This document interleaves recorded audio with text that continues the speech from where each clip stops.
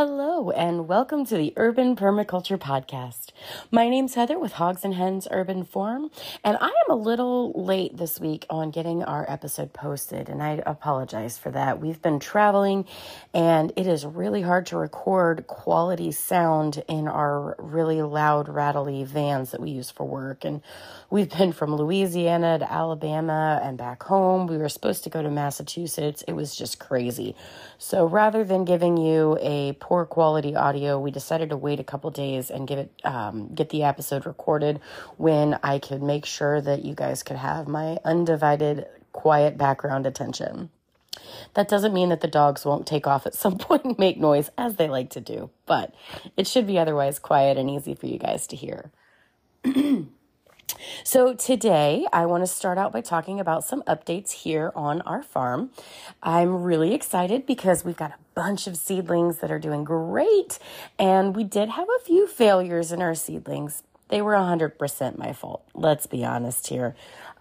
So we have all kinds of great things that are popping up and are doing great, and our seedlings are doing well. Unfortunately, my bachelor's buttons got a little too dry, and that's my fault. I do bottom water them, but unfortunately, when I was watering before we left for our trip, I must have missed that particular group of seedlings, and so when I came home, they had all just shriveled up and dried up and are not doing well. I do not think they're going to recover, so I'm just going to have to start a brand new batch of those, which is not a big deal.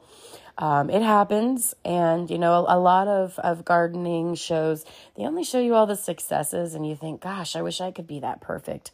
I have news for you. None of us are perfect. We all make mistakes. I'm just really willing and open about sharing when I make these kind of mistakes. In fact, we have some houseplants that had gotten a little neglected, and I'll be honest, I really thought I had totally killed them as well. They're one of Bob's favorites at that, and unfortunately, they both got really crispy because I missed them in my watering schedule, and I've got a few leaves that have popped back up that are doing well and are green, so I think they may be salvageable, but otherwise, our Wandering Jews are pretty crispy crittered. As far as plants that I'm super excited about this year, that we're adding to our farm, I have some black elderberry cuttings that I got from Lone Pine Farmstead that we spoke with a couple of weeks ago. And I got 10 cuttings of those from Sarah Michelle with Lone Pine Farmstead, and they are doing great.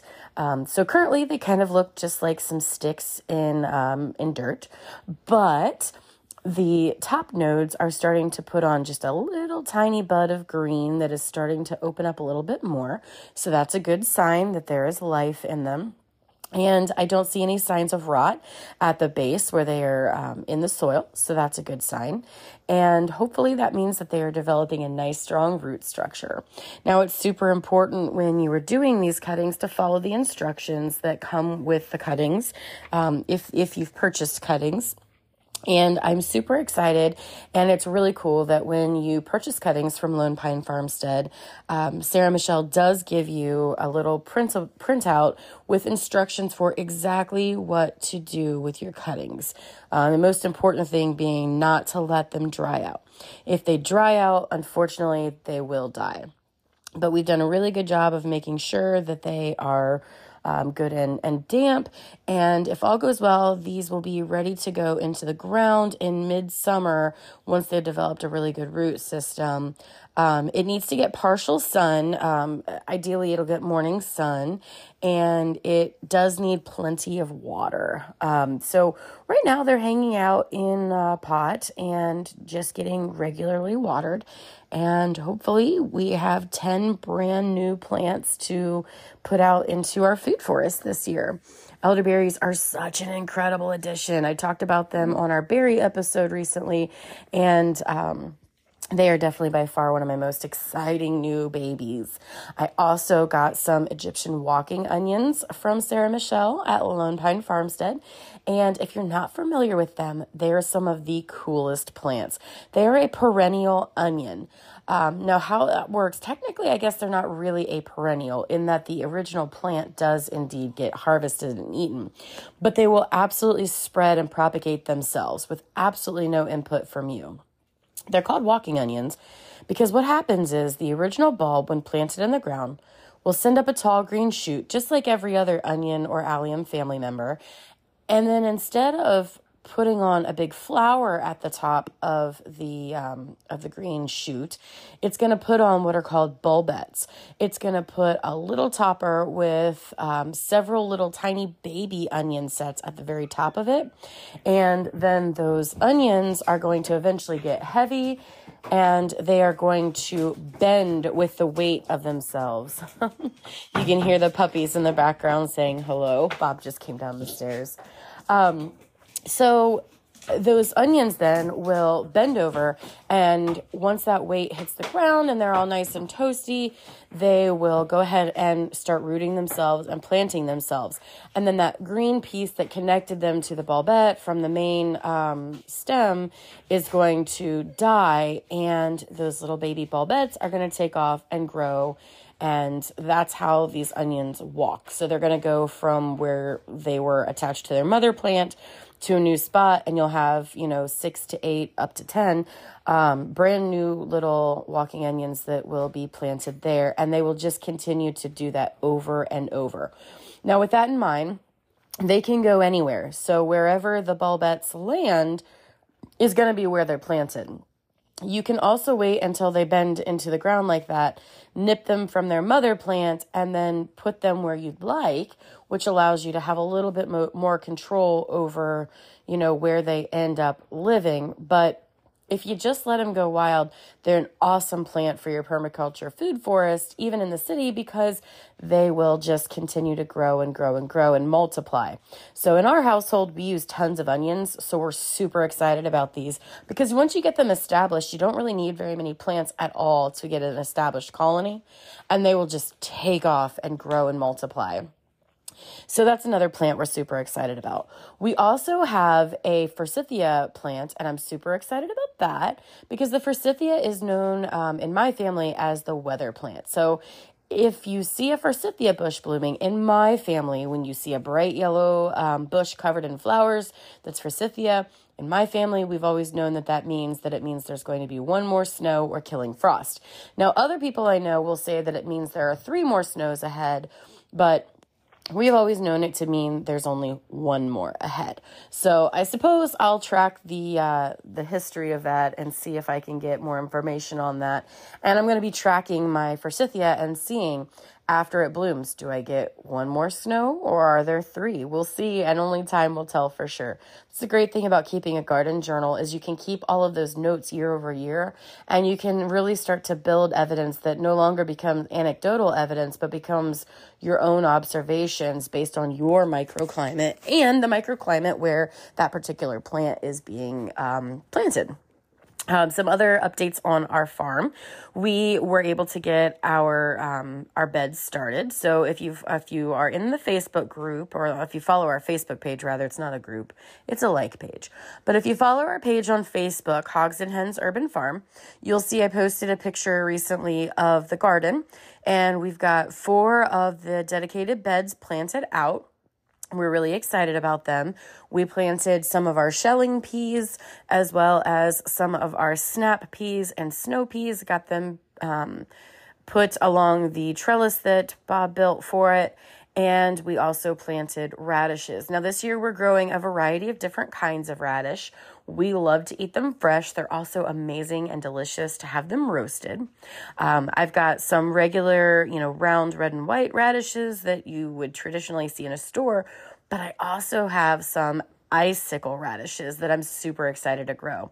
Now these are a tapered long taproot style radish. They're going to look more like a parsnip or a carrot shape-wise, and they are bright white. So I'm very excited to see if we can get those to take off this year. and I'm dying to try them. I've never tasted them, so I don't know what to expect yet. But the great thing about radishes, they are super, super cold tolerant. They can handle temperatures in the low 20s all the way down to the teens. And they only have about a 25 to 35 day window before you can harvest them. So we put them in the ground early last week, or this week rather. And in the mid to end of April, I'll have radishes that we'll be able to harvest already. So it's a great way for us to do some succession planting with those. And they're an amazing crop to use for snacking, slicing, or roasting. And so once we get these ones to sprout and start to come up a little bit, I'll go ahead and get my next round of radishes in so that we have a perpetual flow of radishes in our garden.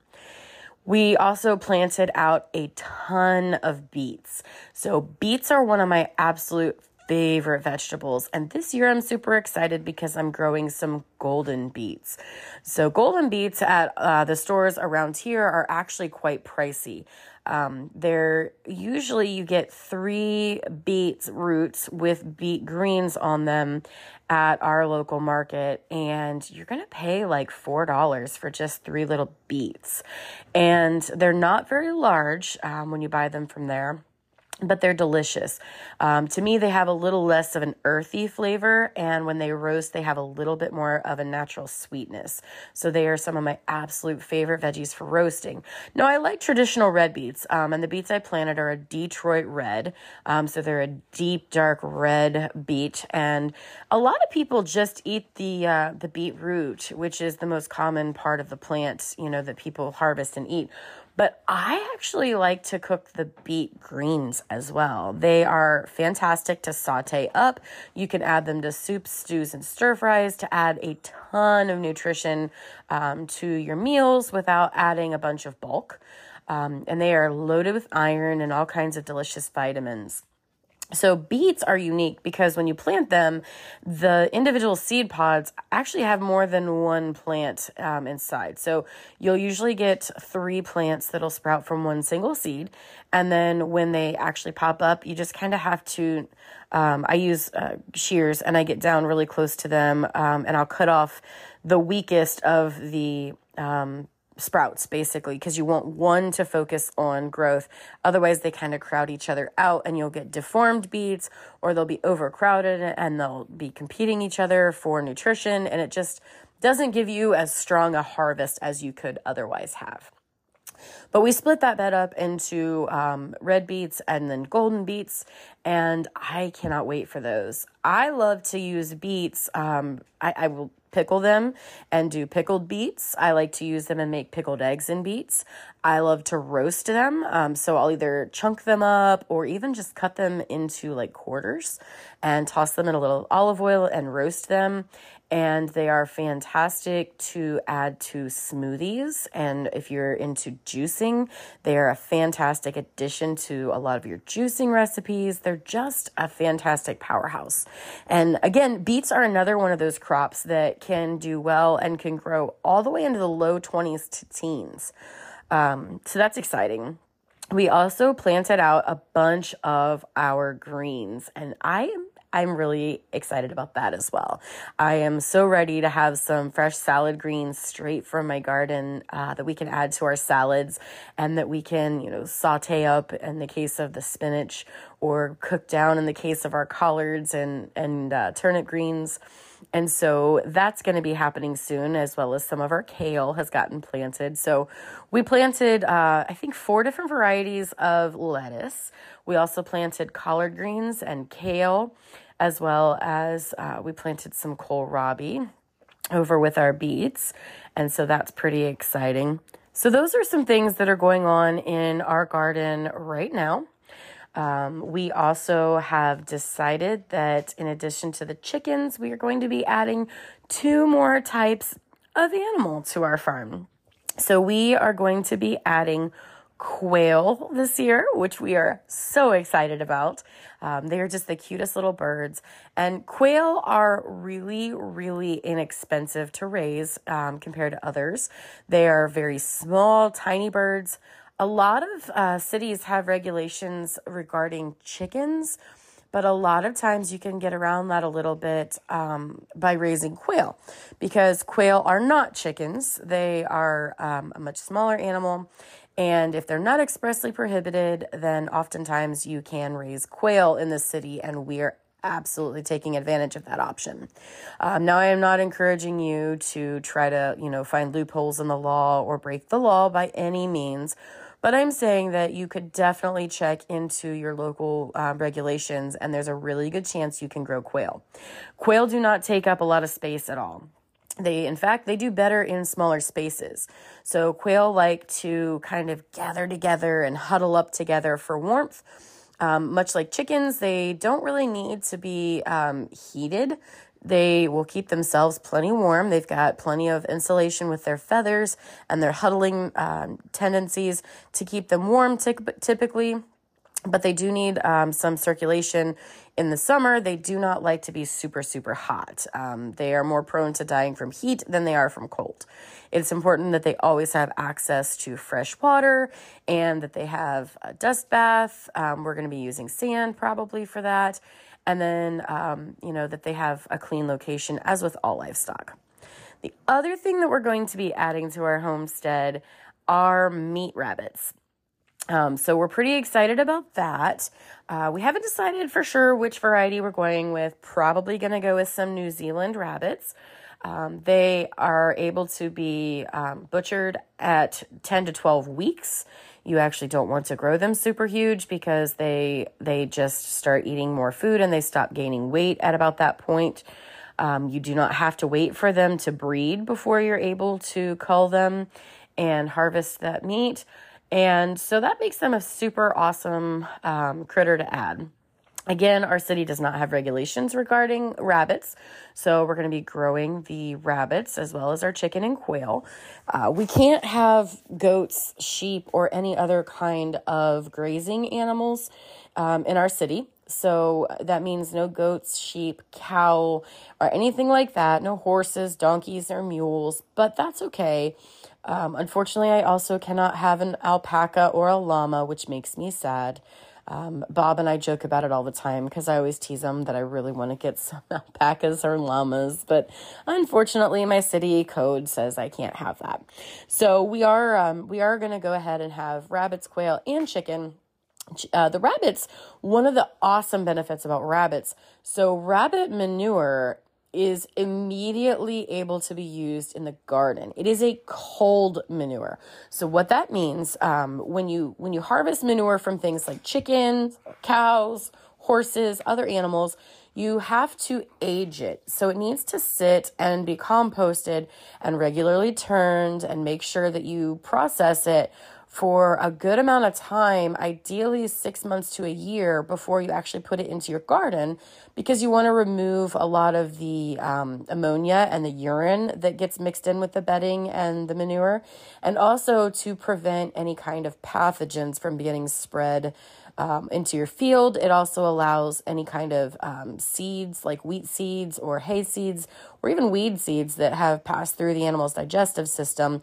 It gives it time for those to break down and be composted so that you don't end up accidentally planting an entire garden full of, weed seeds that have passed through the horse's digestive system.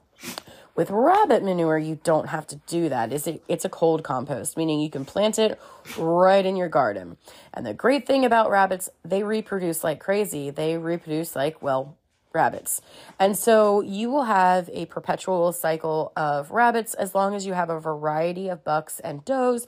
You can make sure that you're breeding them with different bucks and does at different times so that you, can have fresh DNA strands and fresh, lines in your animals. And it allows you to have a perpetual cycle of meat animals. So that's really exciting because we'll have yet another source of nutritious, delicious, that's disgusting, nutritious compost to add to your gardens to ensure a really successful harvest. So we'll have that. Rabbits are a low cost for food. You can feed them pelletized food, but they also do really great on fresh vegetables from your garden. You can give them the occasional treat. They love blueberries. That would be a really special treat if you want to occasionally give them treats or even a little slice of banana from time to time. But honestly, rabbits don't need a ton of sweets. They really don't. If you give them plenty of, leafy vegetables and produce from your garden, you can give them, the tops from your carrots. You can give them actual carrots. You can give them all kinds of things. Just make sure that you're giving them fresh, organic, non-GMO food that is free of any kinds of chemicals so that you are making sure that your meat is not tainted with those things either, nor is the manure. So that's kind of some of the updates of what's going on here at the homestead. We're adding those things to our garden. But today's episode is going to focus on cool season crops and what you can plant in your garden right now in Garden Zone 6A, which is where we are at. I'm going to talk about some tips for winter sowing, or I guess spring sowing at this point, and give you some examples of veggies that you can plant now, as well as some tips for keeping them healthy. So first of all, yes, it is March and we have planted a bunch of things outside, including direct sown things. That normally sounds like a scary thing, given that our last frost day is April 25th, roughly. Usually I try to wait until the beginning of May. Mother's Day has always been a rule of thumb around my family for when it's safe to plant your veggies and things that are not cold hardy. But April 25th is the official date for our growing zone. That in mind, we planted things at the end of March, a full month before our last frost date, which does indeed mean that we very well could end up with another cold snap or some snow or things like that. But I'm going to explain to you why I'm not even remotely worried about those things. So for one, as long as it is moist, the ground is really moist, it's humid outside, there's rain or snow happening, it really helps those plants because that humidity helps retain some of the moisture, adds heat or warmth to the plants. It's going to help them to be stronger. I make sure that any transplants that I am planting, I harden off. Now, if you're not familiar with the hardening off process, what that means, so I'm planting all these vegetables inside my house, which is a constant 69 to 72 degrees, depending on the temperature outside. We do tend to keep our house closer to like the 70 range, but either way, it's 70 degrees in my house. My plants also have these beautiful bright lights on them, giving them plenty of sunlight.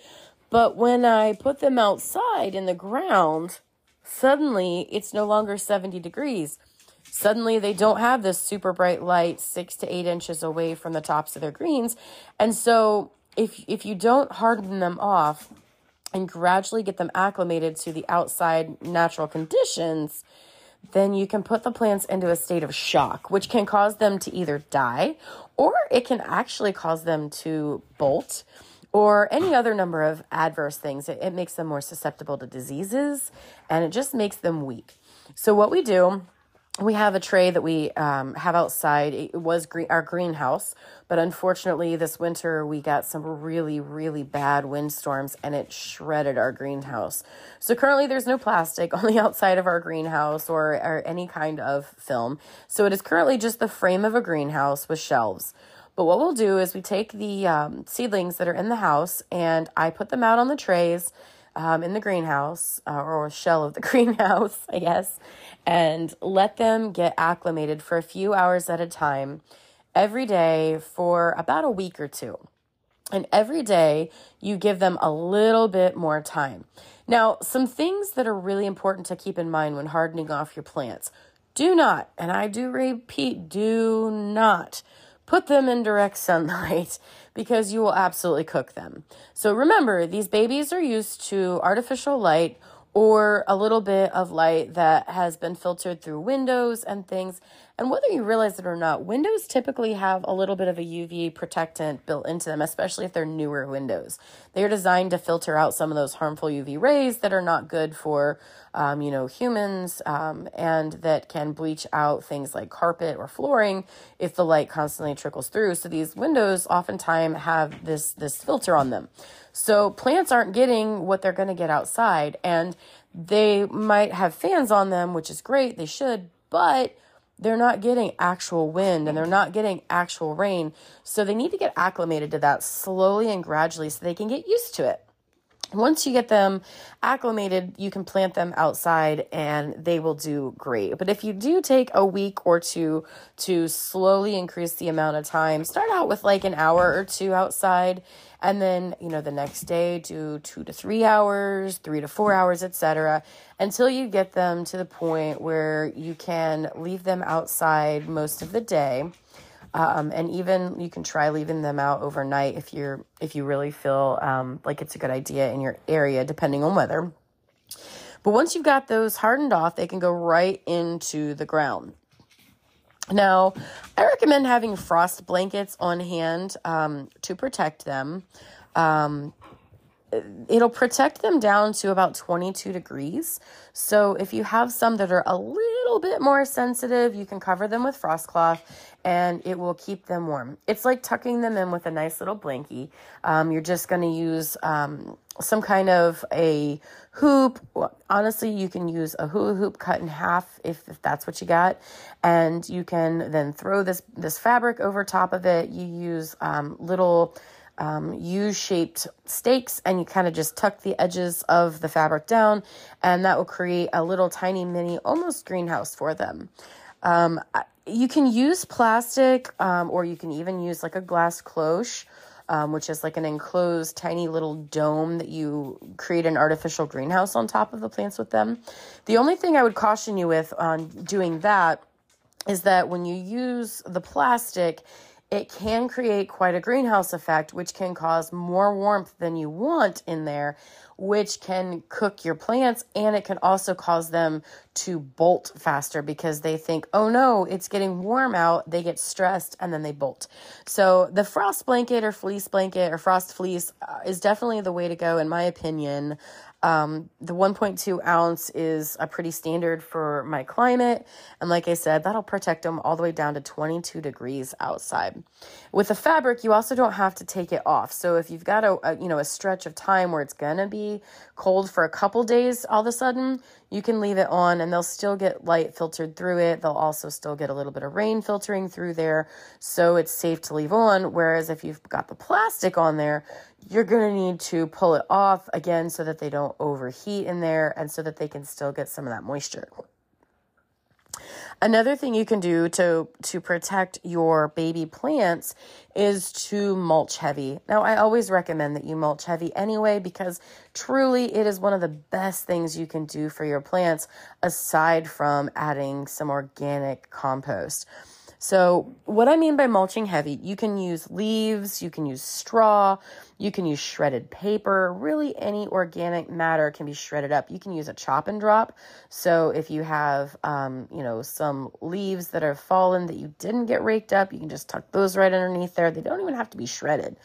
But what you'll do is you'll get your seedlings planted, and if you know you're going to have some cold weather, you can literally just kind of bury them in a light mulch.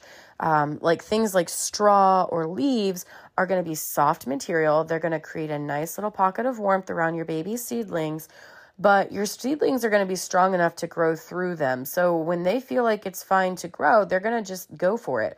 They're also going to constantly be seeking light. So they're going to be wanting to grow through that mulch, and it's going to protect them naturally without having to get out the stakes and the hoops and the frost fleece. So it gives you a way to add some protection to those baby plants. Now, I talked about cloches before. So a cloche is a glass or plastic container that creates a small domed greenhouse. So imagine if you took a greenhouse structure, took the bottom off, and were able to lift it up and just drop it over top of things like a dome, like a a dome. What it does is it insulates and protects those little baby seedlings and gives them a tiny little bitty greenhouse for them to grow in. Now, cloches can come in all sizes, and they don't have to be fancy little things that are designated as a cloche. You can also take some recycled 2-liter pop bottles or soda bottles, if you're not from Ohio, and cut the bottom part off, and take the lid off, and just simply stick them over top of your individual plants.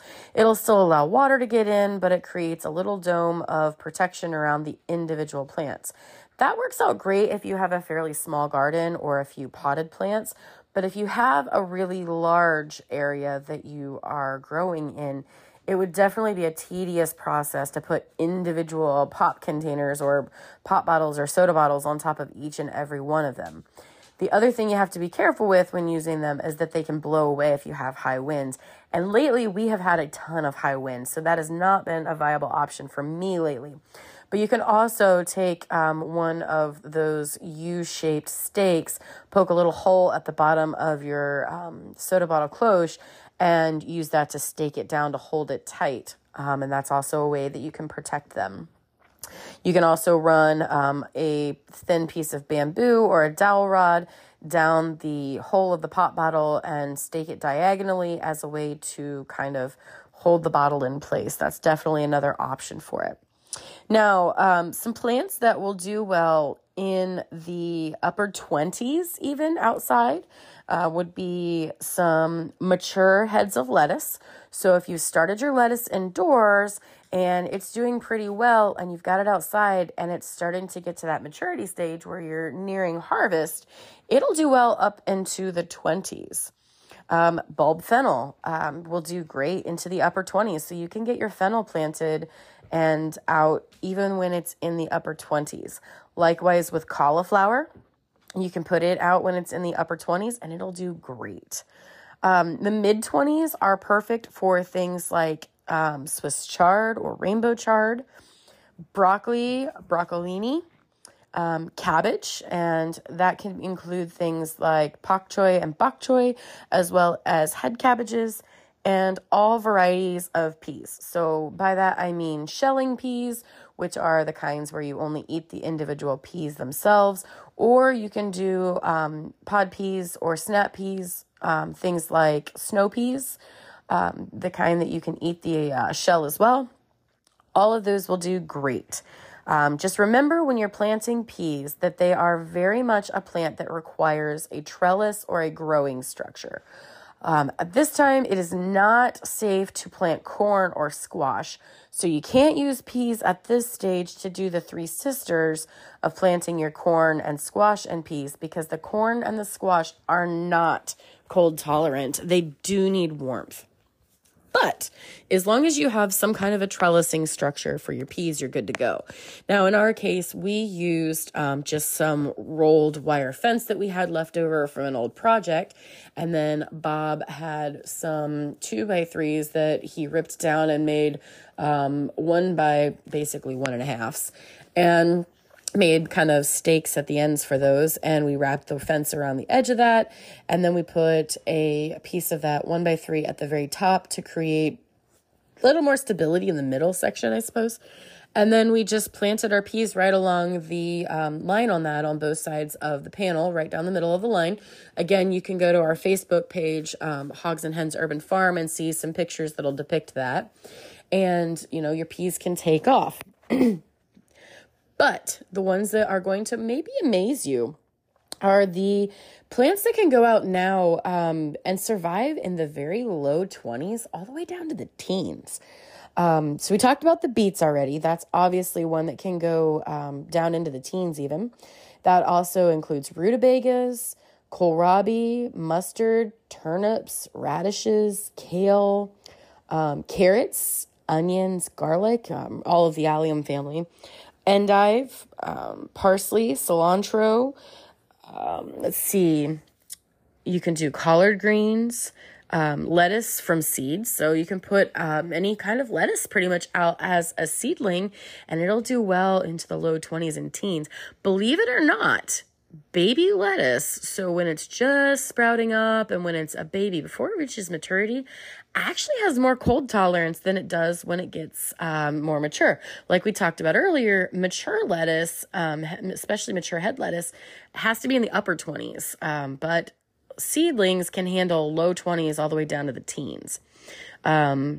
Spinach does really well in very cold weather. You can even plant some spinach seeds in the late fall and overwinter them. And as soon as the ground thaws out enough, that spinach will start taking off on its own. It'll actually start sprouting up. So that's pretty amazing.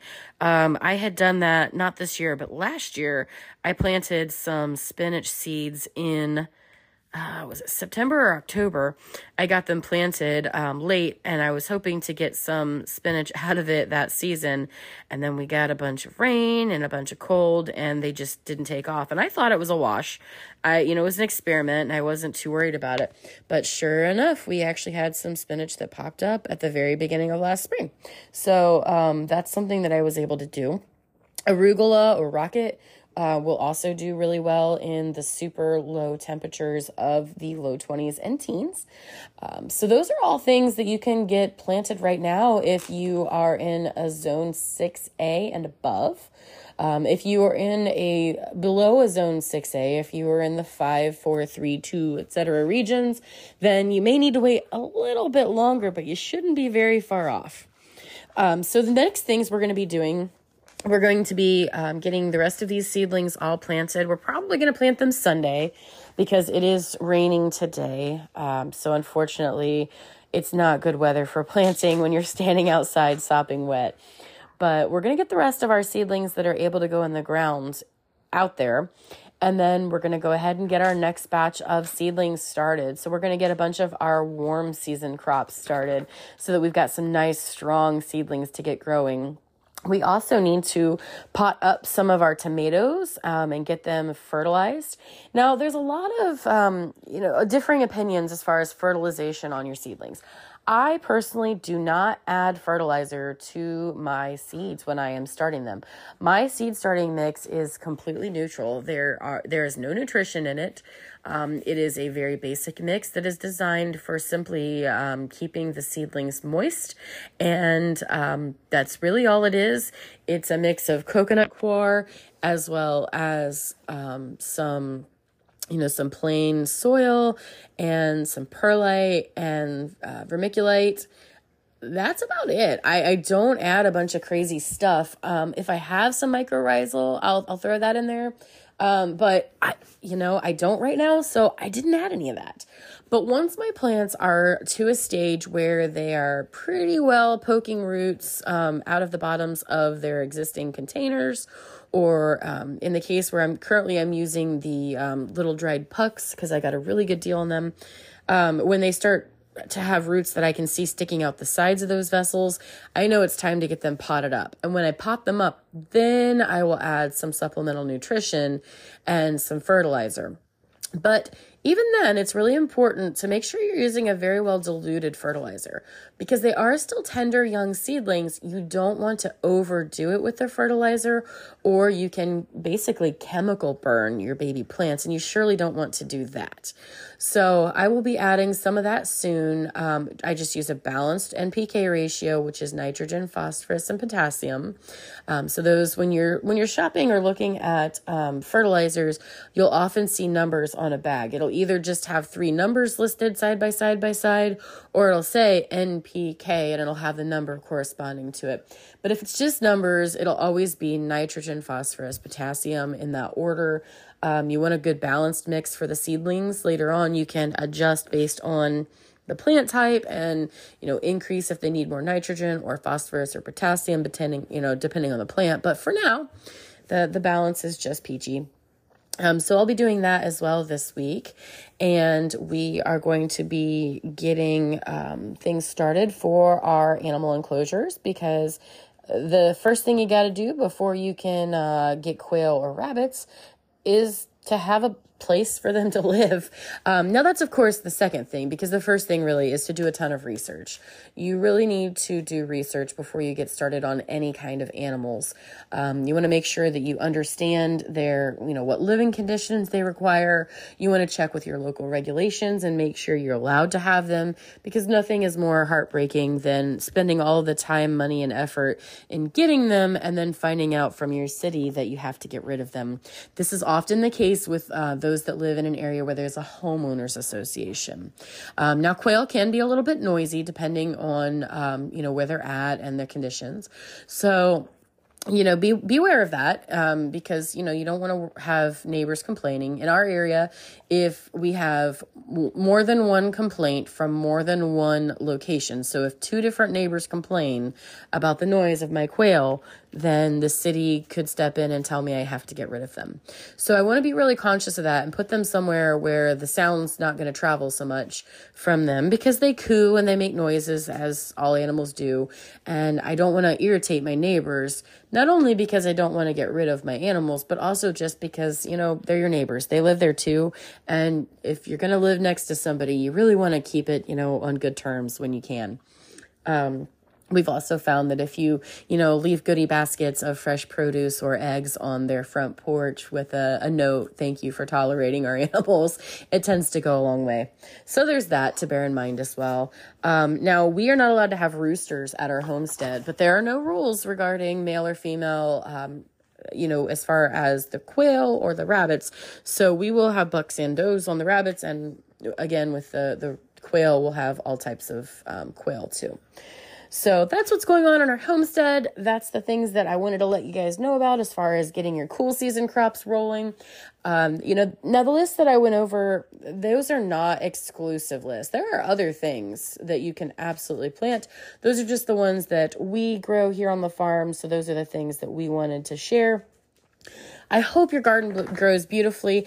And if you like what you're hearing, please, please, please make sure that you give us a review on whatever app you're using to listen to our podcast. If you want more information, definitely check out our Facebook page, Hogs and Hens Urban Farm. And for blog articles and show notes, you can check us out at hogsandhensdayton.com. Thank you so much for tuning in, and I will talk to you soon. Have a great day.